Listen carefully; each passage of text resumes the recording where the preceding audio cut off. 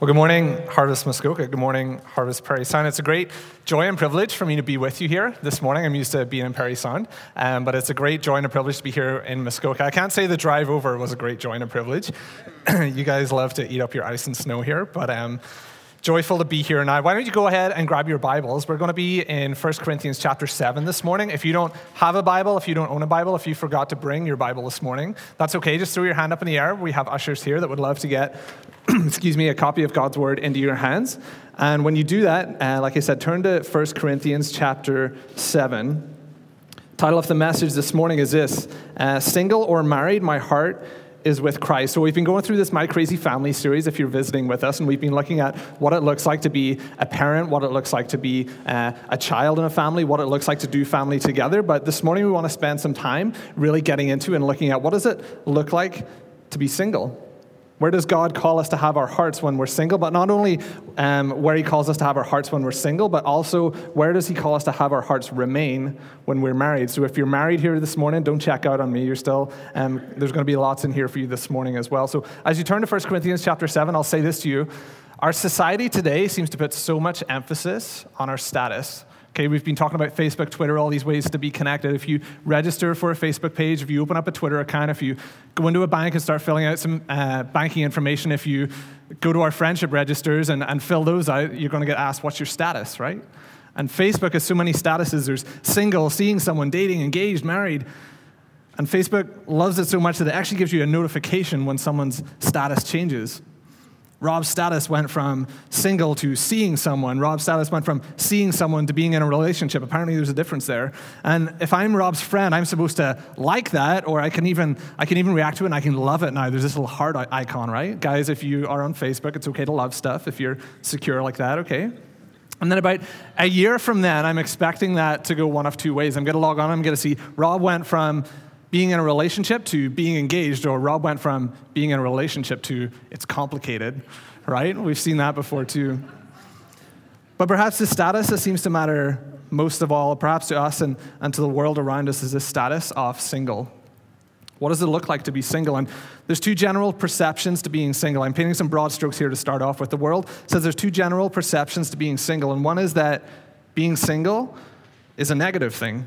Being single must mean that you're undesirable in some sort of way. Nobody must want you. You don't fit in, so you need to look better, be more interesting, find some better hobbies. You must be too shy. You need help putting yourself out there. You need to go out with some more friends. You need to sign up on a website so you can meet new people.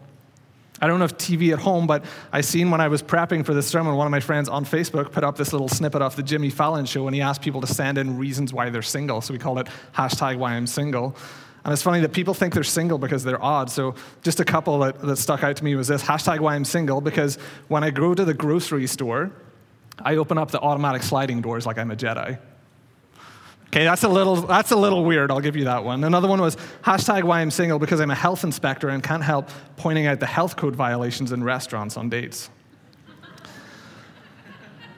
The other perception was that being single is good.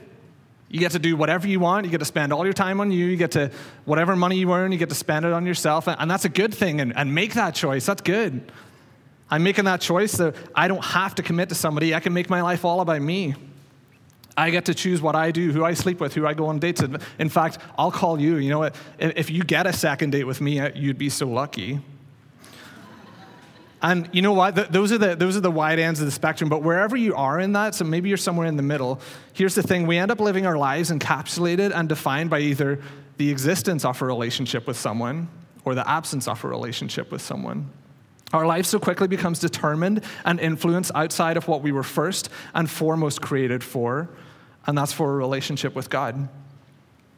As Paul speaks to this in 1 Corinthians, so like I said, we're going to be in chapter 7 this morning, but I actually, keep your thumb in there, but I actually want you to go back to 1 Corinthians chapter 1 this morning, because Paul is writing this letter to the church in Corinth, and he's setting some premise here.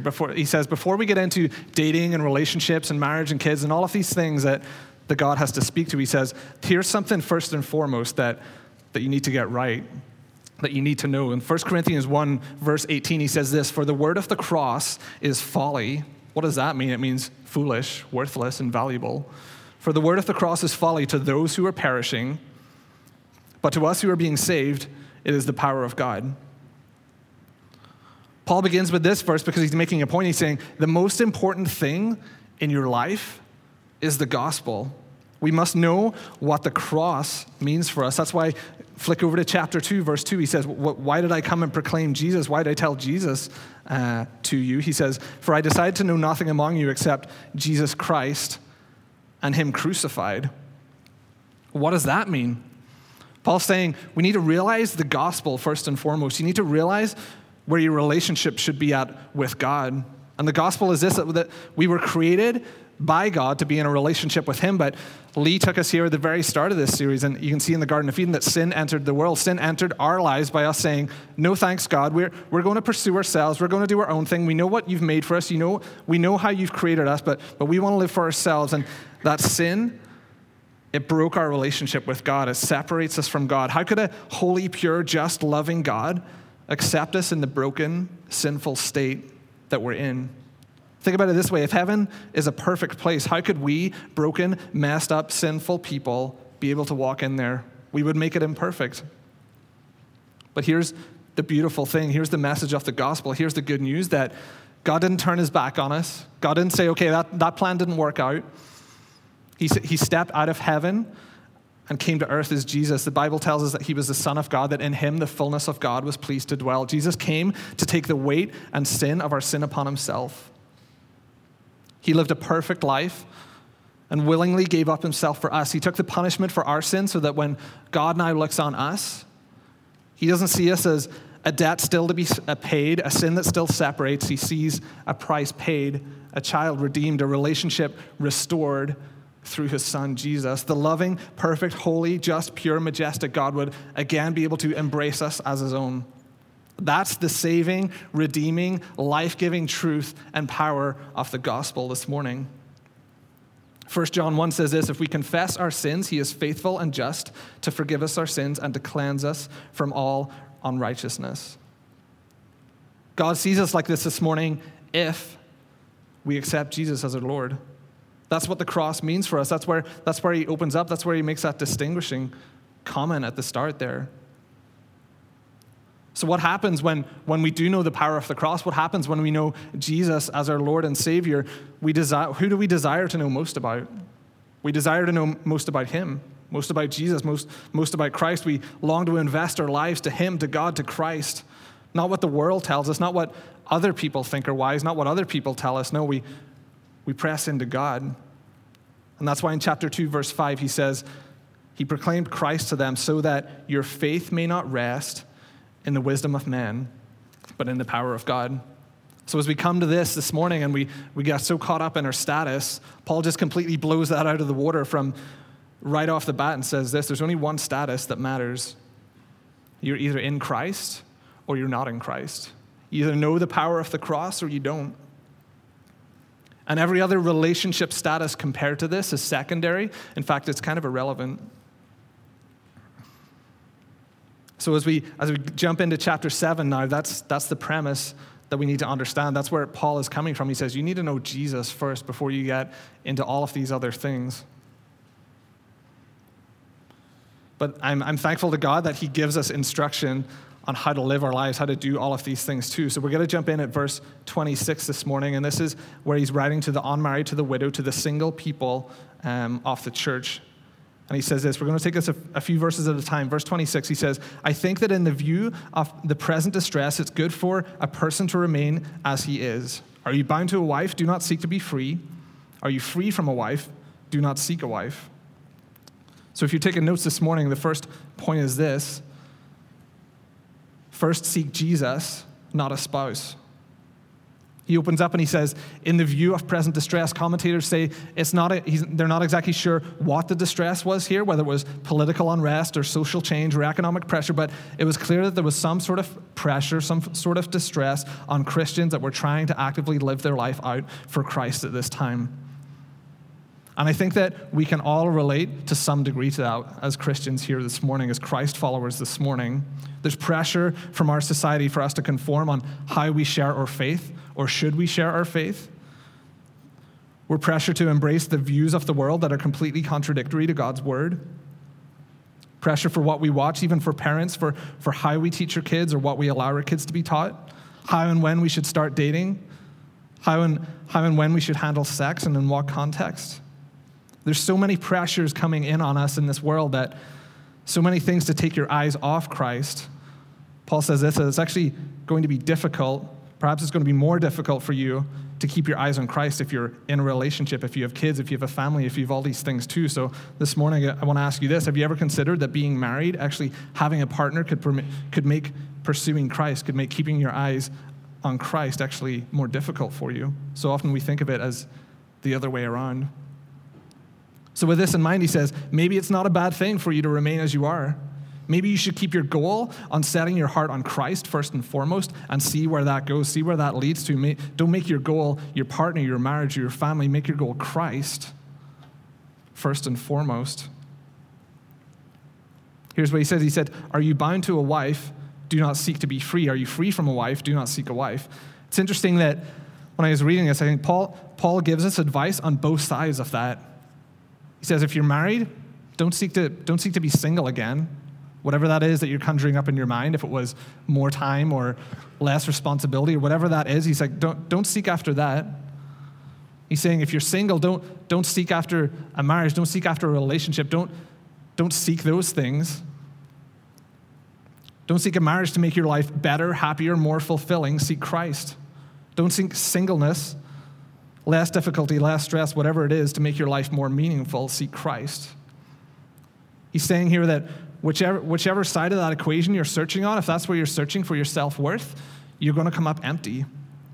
Because as Kai said a couple of weeks ago, that nobody else can bear the weight of your soul. Your partner wasn't made to bear the weight of your soul. Your partner wasn't made to complete you in every way possible. Single person is your ultimate goal, to have Christ as your greatest relationship. Is the goal of your life to be on mission with Christ? Do you look for a spouse in the context of someone who is going to pursue Jesus with you? Because here's the thing, if you spend all your time longing for a relationship with a person, if you find yourself constantly pining over that relationship, the relationship that could be, devoting more of your thought time, more of your desire, attention to that than God, even more of your prayer life to that, what do you think is going to happen if you get into that relationship? That relationship is going to be your God. That person is going to be your God. Your boyfriend or your girlfriend, your husband or wife, you're making them your God, and they can't bear the weight of your soul. They're inadequate, sinful, broken people too. And guess what? Maybe a month in, maybe it's 6 months in, maybe it's a couple of years in, but the wheels are going to come off. You're going to be disappointed, and you're going to realize that's not what ultimately satisfies you. I'll say this, that the longing for a relationship is not a bad thing by any means. We've learned that in this series, that God created Adam, and he said it's not good for him to be alone. So it's not a bad thing to have a longing to have a wanting for a relationship if you're single here this morning, but keep it in context of your relationship with Christ is so much more important.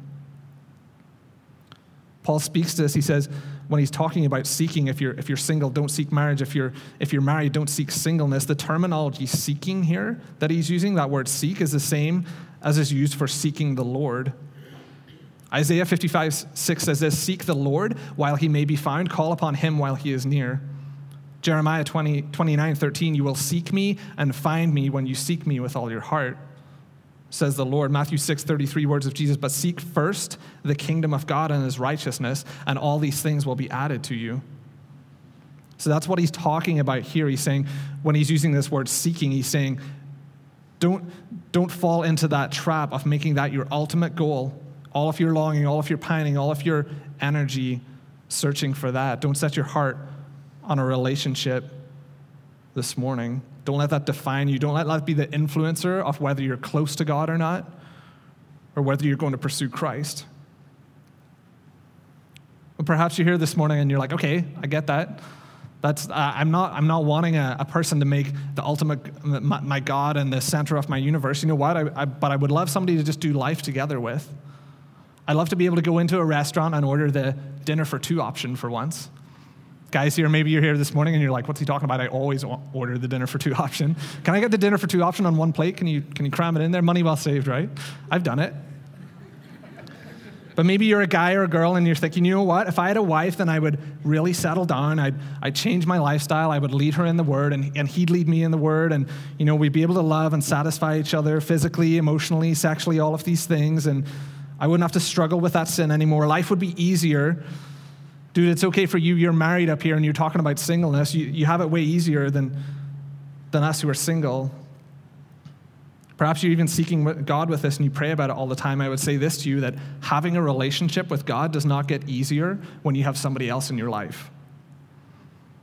We've got to come back to some of these verses, but look at verse 32. Jump down to verse 32, and he says this: I want you to be free from anxieties.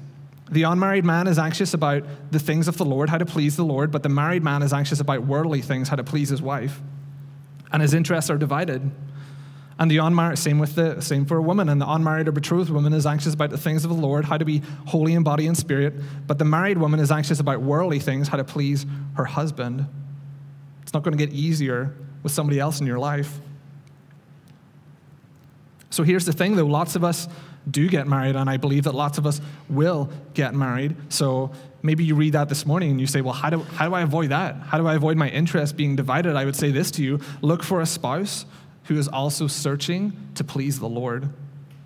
So as you pour into him or her, you're also increasing, you're supporting their capacity to continue pleasing the Lord, continuing being on mission, continuing to let others see God at work in your life and in their life. When done right in the context, we learned that marriage is this beautiful picture of how, as two people in Christ's church, we're striving to one day become married to Jesus Christ. So here's the thing, those thoughts that I described earlier. If I had a partner, then I would start doing this. If I had this person in my life, then I'd really get going with God. Then things would be better. I would say this to you this morning: if you find yourself in that situation, if you find yourself thinking like that, I would say be careful. Be very, very careful. This is how Satan sows a seed of lies into your life, because this is the beginning of thinking that God is stingy. God's holding out on me. He's too strict. He's irrational. God's unreasonable. He's forgotten about me. He doesn't have my best interests at heart. I log on to Facebook and I see all these other people in marriage and sharing life together, and they seem to be so much happier, and God hasn't blessed me like that. If you're taking notes, I would say this is a sub-point here this morning is: don't believe Satan's lie. Go back to Genesis chapter 2, which is where we started our series, and you can see here in Genesis 2 and 3 where this is the very first ploy that Satan uses on Eve to break her relationship with God, to woo her away from God. You can see in chapter 2, verse 16, this is when that perfect relationship is still there, when God's created Adam and Eve, and he says this: the Lord commanded the man, saying, you may surely eat of every tree of the garden, but of the tree of the knowledge of good and evil you shall not eat, for in the day you eat of it you shall surely die. Okay, that was God's instruction to them. That's where Lee started off this series by saying, you know what, he blessed them with the Garden of Eden. He was there, he was walking with them. They had that perfect relationship, and he was like, you guys got everything you need, just go and enjoy it. Enjoy life. This is good. But he said, here's one thing that's not good. Don't eat of the fruit of that tree. It's not going to be good for you. And then we see in chapter 3, Satan comes along, the devil comes along, and what does he do with Eve? Chapter 3, verse 1, now the serpent was more crafty. How many people know the devil's crafty? The Bible tells us that he's a deceiver, he's an accuser, he's a manipulator. He comes along and he says to the woman in verse 2, did God actually say you shall not eat of any tree in the garden? Let me read that again, and let me read it how I picture him saying this to Eve. Did God actually say you shall not eat of any tree in the garden? Did God actually call you to live like this? He tries to make God out as being unreasonable, unloving, stingy. Has God really called you to live single just because you haven't found a partner who loves Jesus yet? Just because you're trying to pursue him first? Did God really call you to? Man, that seems weird. That doesn't seem like God loves you. That's what Satan's doing with Eve here. That maybe that's what the devil tries to attack you with this morning. And this is why I say be careful. Look at Eve's response to the devil. She corrects him to some degree. In verse 2, she says, the woman said to him, we made of the fruit of the trees in the garden. So she corrects him. She said, no, we made of the fruit of the tree in the garden. But God said, you shall not eat of the fruit of the tree that is in the midst of the garden. neither shall you touch it, lest you die. Whoa, hold up. Neither shall you touch it, lest you die. God didn't say that. God didn't say that to Eve. Eve's added that in. God didn't tell her that she couldn't touch it, but she says this to the serpent. You know what? When I read that, it's almost like you can see the bit of resentment in Eve's heart that's taking place there. You ever had a kid and you maybe give them something like every day they get like a candy after their lunch or something like that. And the one day you take it away from them and you're like, you know what? You're not having that. You're not having that today. It's not good for you. What's the response? You never give me what I want, right? You always do this. And it's like, no, I did it once. But there's that resentment. It's like, no, I want to do this and you're not giving me that. How many of us are like that this morning? You can see that root took place in her heart and what it led to. It broke her relationship with God. She thought that God was being unreasonable. How many of us that are married, maybe we do that? Well, if my husband wasn't so unorganized, if he was more loving, if he didn't get agitated so fast, or if my wife wasn't nagging me about doing this and doing that and keeping the house tidy and being on time for stuff, these are all just theoretical. There's no personal examples in here. How many of us that are married say, God, it's the person you've given me? How many of us do what Adam did? He blames Eve. God, it's the person that you gave me. This is why I'm living like this. This is why I'm struggling with this. It's my wife. She's messed up, man. Or it's my husband. You don't realize how crazy he is. How many of us that are single, though, do the exact same thing, just in a very slightly different context? It's the person you haven't given me, God. That's why I'm struggling with my self-identity and my self-worth, and this is why I struggle with this sexual sin and what I watch and what I do and all of these things. It's because you haven't given me someone. If you gave me somebody, then I'd be good.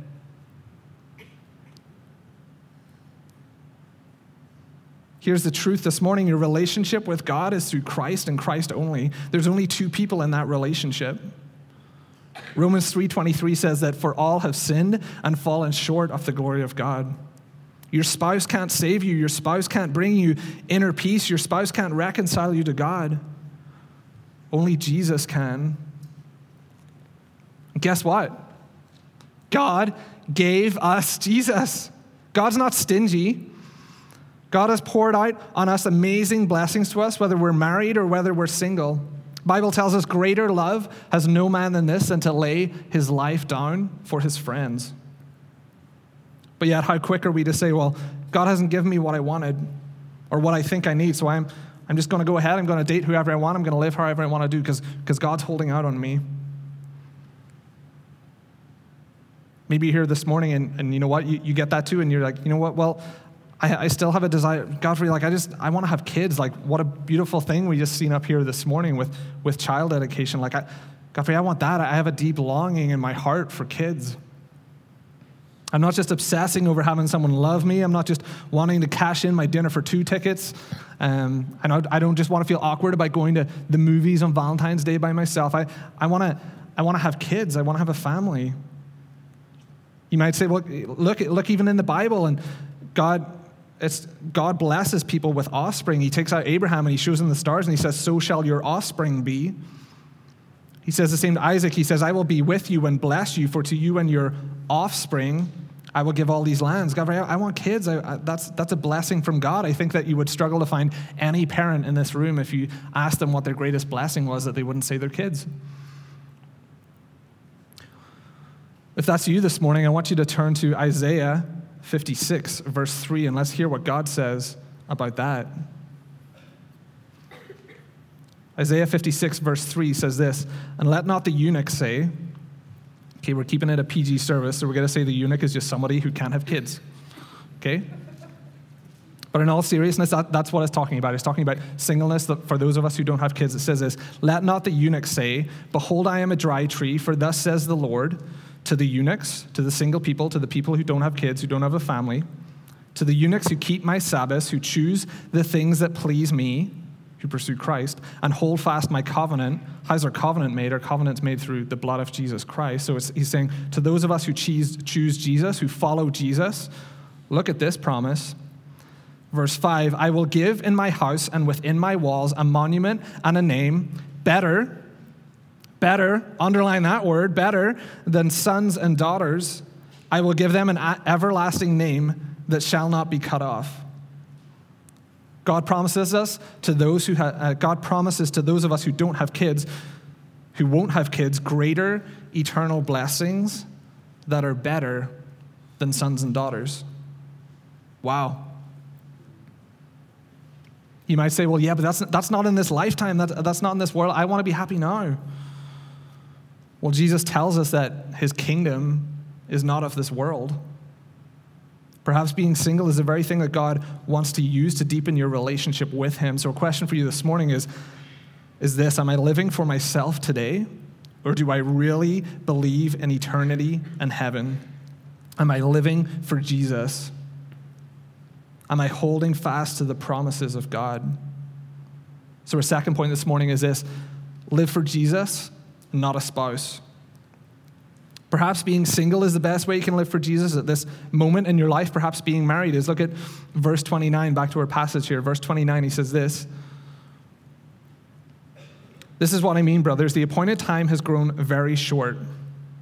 So he's saying, this is what I mean when I'm saying don't just pursue singleness or don't just pursue marriage. This is what I mean, brothers. The appointed time has grown very short. From now on, let those who have wives live as though they had none, and those who mourn as though they were not mourning, and those who rejoice as though they were not rejoicing, and those who buy as though they had no goods, and those who deal with the world as though they had no dealings with it. For the present form of this world is passing away. Our mission here on earth is to what? To glorify God through the fulfillment of the Great Commission in the spirit of the Great Commandment. If that sounds familiar to you, it's on the front of our bulletins that we hand out every single Sunday. That's our mission as a church. That's our mission as people, as individuals in the church. Paul's talking here about an appointed time, and that time is our time here on earth. And our time we've been commissioned to do something. What have we been commissioned to do? To go out into all the world and marry whenever we can and build houses and have families and feel loved and accepted and be happy until he returns, right? No. That's what the world tells us. Just do whatever you got to do. Do whatever you got to do to be happy. It's all right. Live whatever way you want to live. Doesn't matter how you live or who you live with, as long as you're happy. No.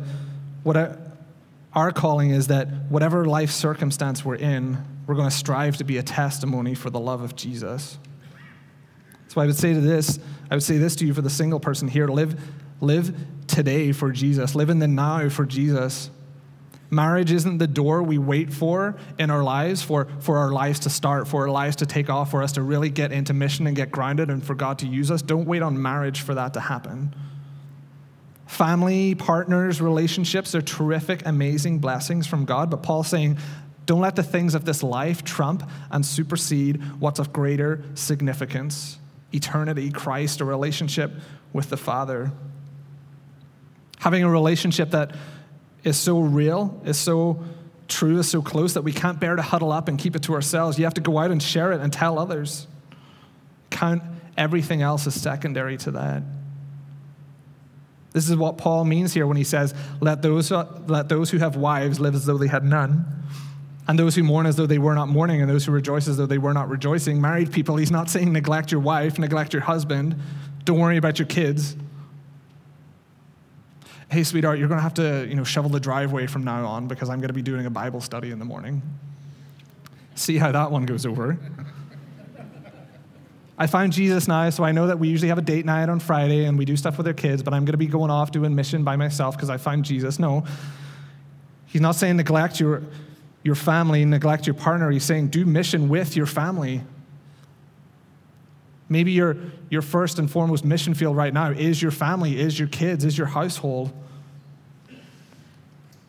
That's what he's saying here.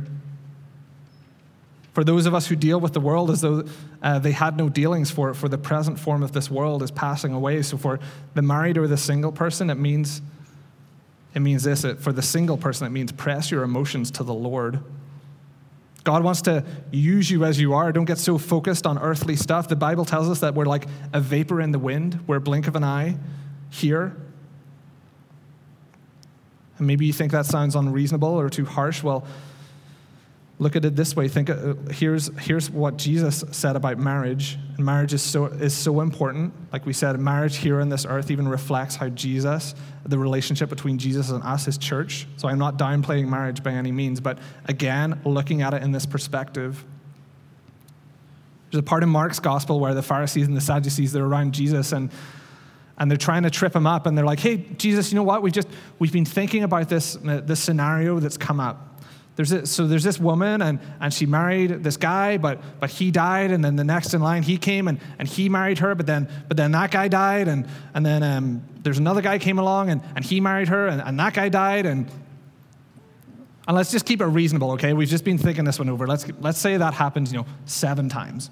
That's kind of what usually happens, right? They're like, well, who's going to be her husband when she gets to heaven?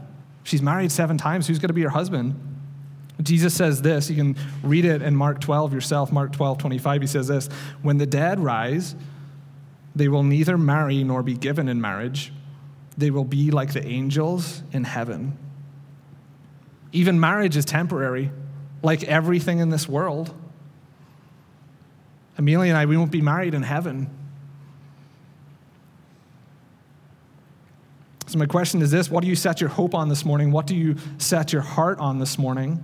Because God doesn't promise us marriage. He doesn't promise us a boyfriend or a girlfriend. He doesn't promise us that our spouse will even be with us for our whole life. Are we setting our hope for joy, love, peace on someone else? Hebrews 11:1 says that faith is the assurance of things hoped for, the assurance of things hoped for, the conviction of things not seen. So here's a challenge for you this morning. If you're following Jesus, if your eyes are fixed on him, can you say this? Can you say that a relationship, a spouse, my sexuality, how I live, it's not a matter of identity for me? That my primary sense of worth and fulfillment is not contingent on being romantically or sexually fulfilled? And that's actually liberating. Think about it. Jesus was the most fully human and complete person who ever lived. Bible tells us that in him, the fullness of God was pleased to dwell. God as a man, he was the perfect person here on earth. But Jesus was never married, never in a romantic relationship, never had sex, never had kids. Satan loves to try to attack that truth. And here's the thing, because if we say that we need these things, not just that we want them, but we need these things, that they're fundamental to us, then we're really saying that Jesus was subhuman. We're really denying the essence that God has created us first and foremost to be in a relationship with him. Jesus was perfect. There was no sin in Jesus' life, no sanctification still going on, no lessons that he was learning to try and figure out his walk with God. He was God as a man here on earth. And why do I say that? I say that because I think that too often we look at singleness as this time of sanctification that gets us ready for marriage. We look at a single person and we say, oh, well, God must be teaching them some stuff before they get married. That's why they're still single. I must have learned it faster than they did because, I got married when I was 25, but this person's 30, and there must be something that God's still teaching them in that point. If you haven't found someone yet, it's because God still has work to do on you. We look on singleness as this affliction instead of a gift. When we're following Jesus, we're all being sanctified, married or unmarried. God is working on us, but being single is no reflection of your spiritual status or your walk with Jesus. Look at Paul, who's writing the letter. He's single. God calls each of us to have a life submitted to Christ, but that life of submission may look a little different for different people.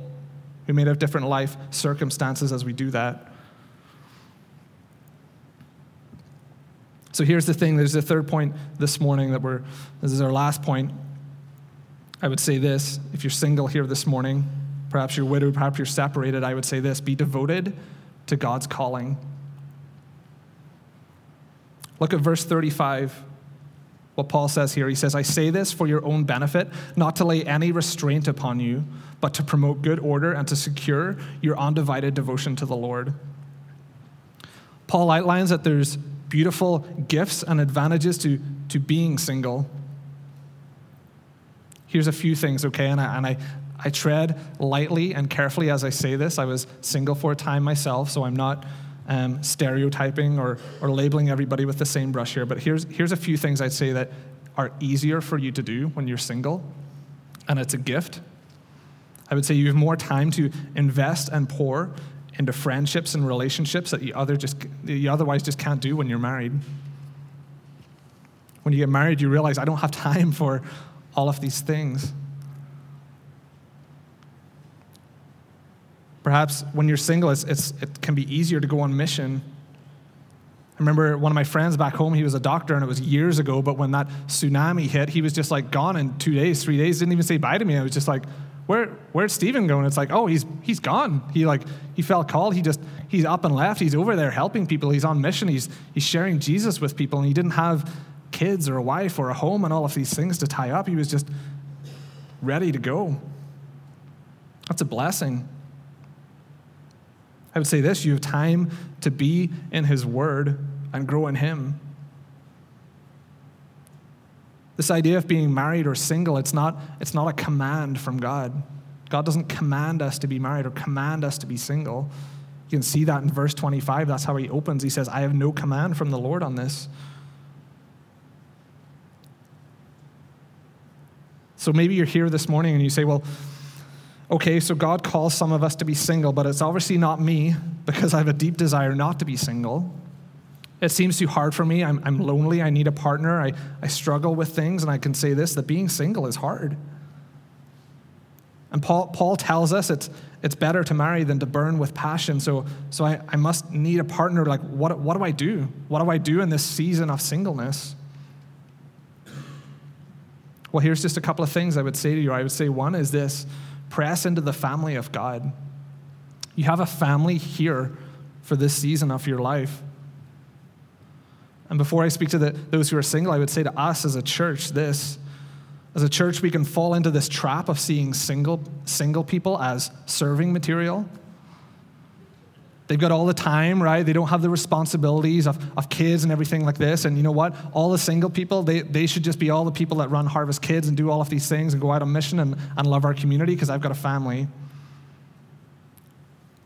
I would say this: we're called to serve Christ together. That's not a fair or a right perspective to look at the singles in our church as. We don't get to say, well, I have a family, so I get to check out of my responsibilities of the church body. Let's get the single people to carry the load. The eyes need the hands need the feet. We all need each other as the body of Christ. So married people, I'd say this to us this morning: what are you doing to support our singles in this church? Are we inviting them over for dinner? Are we connecting with them? Are we seeking to walk with them? Not even purely in a discipleship role, because I think they have so much to teach us. Being single is difficult. It's hard to feel where you belong sometimes. It's hard to feel who to connect with. But I would say this to you: if you are single, be intentional with the people of God. Press in on the family of God. You need this family at this time in your life. God calls us to community because, yes, our most important relationship is Him, but He knows it's not good for us to be alone. And that's why He's given us this church, a community of believers to do life together with, to share in each other's burdens, to walk in times of hardship, of trial, of struggle. I would say that some people are called to be single, but I don't think many of us are. Look at verse 37. It says this is the calling for people to be single. But whoever is firmly established in his heart, being under no necessity, but having his desire under control, and has determined this in his heart to keep her and his betrothed, as his betrothed, he's saying not to marry, saying he will do well. That's a great encouragement right there. If you're a single person, if you feel like that you can be single, if you feel like God is calling you to be single, it's saying that you will do well, that God is going to equip you in a powerful way, in a way that He doesn't equip many other people, to be on mission for Him, to live for Him. So be encouraged with that. But I think that for a lot of us, it's very hard, especially in this day and age, to keep our desire under control, to keep our hearts fixed on Jesus. So again, for us who are single, I would say this: make sure you get things from this church and be a consumer in terms of friends, connections, discipling, teaching, meeting people. Join a small group, but also be a giver. Serve in ministry, help in areas that it's hard for others to help in. Walk together in this. Another thing I'd say to you if you're single here this morning is this: use your longings and desires to please Christ. Maybe you're here this morning and you're like, yeah, Godfrey, you spoke about it earlier. I really want to be a mom. Maybe you've had kids and they're all grown up and they've left the house and you're like, but I just really still, I love being a mom. I still just want to be a mom. Well, I would say this to you, that the Apostle Paul here, who wrote this letter, he was single in Christ, and he said this of his converts. 1 Corinthians 4:15, he says this: though you have countless guides in Christ, you do not have many fathers, for I became your father in Christ Jesus through the gospel. Paul was a great father figure to other believers, but he wasn't married. Let him speak for the ladies, for the women here who are in that same situation. He says this in 1 Thessalonians. He says, we were gentle among you, like a nursing mother taking care of her own children.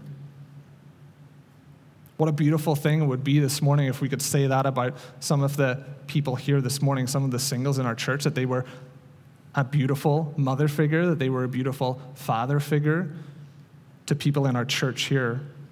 Press into the body of God. And lastly, I'd say this: don't waste your gift. Don't waste your gift. So if you're single, your life call isn't, I'm single, get to do whatever I want. I've got 4 hours every day to play computer games or hang out with people or do all of these things. Got all this time. Don't waste it. I can still be doing that when I'm 30, 35. No, take up your cause for Christ with all the time you have. This means growing up and being a dad when you're still single and you're 25. When you're single and you're 30, grow up and be a mom. Press into people. Walk with other people. Invest into other people and show them the love of Christ.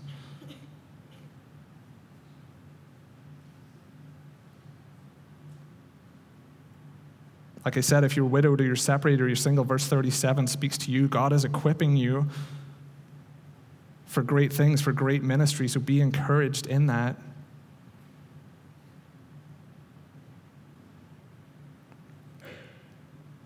Verse 38 says, so then he who marries his betrothed does well, and he who refrains from marriage will do even better. Here's the thing, though, the worldview says what? That's a waste. Just go and enjoy yourself. Live for you. Don't worry about other people. Single, worldly people can be the most selfish, self-consumed people because their life is all about them. So what do you do? What do you do if you're single and you're here in this and you're not sure if it's going to be for a season or for a longer time? I would say live as you are called. You're called to live for Christ. Verse 17 speaks about that in this passage. Live as you are called. He says this: only let each person lead the life that the Lord has assigned him. You ever been given an assignment? The biggest assignment I ever had to do was my final thesis for university. It was a sucker that was like this thick. Okay, it was like 25,000 words minimum.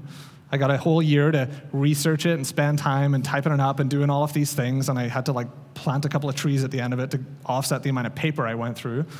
But with that assignment, I had a whole year to do it. There was times when I liked doing it. I was like, yeah, you know what? I felt like I wanted to do this assignment. I was in for it, and this is what I'm doing, and I like it, and I get to manage my own time, and this is what I'm pursuing right now. There's times when I like doing it. You know what? There was other times, though, when I was like, this is brutal. I really don't want to do this anymore. I'm looking at the little word count every time, being like, I'm only at 10,000 words. I'm only at 12,000 words. Like, what do I do?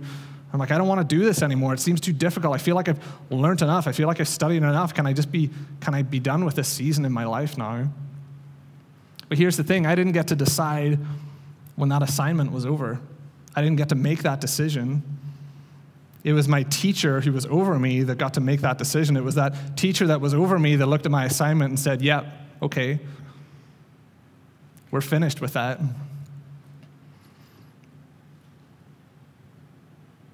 What did the disciples so often call Jesus when he walked with them?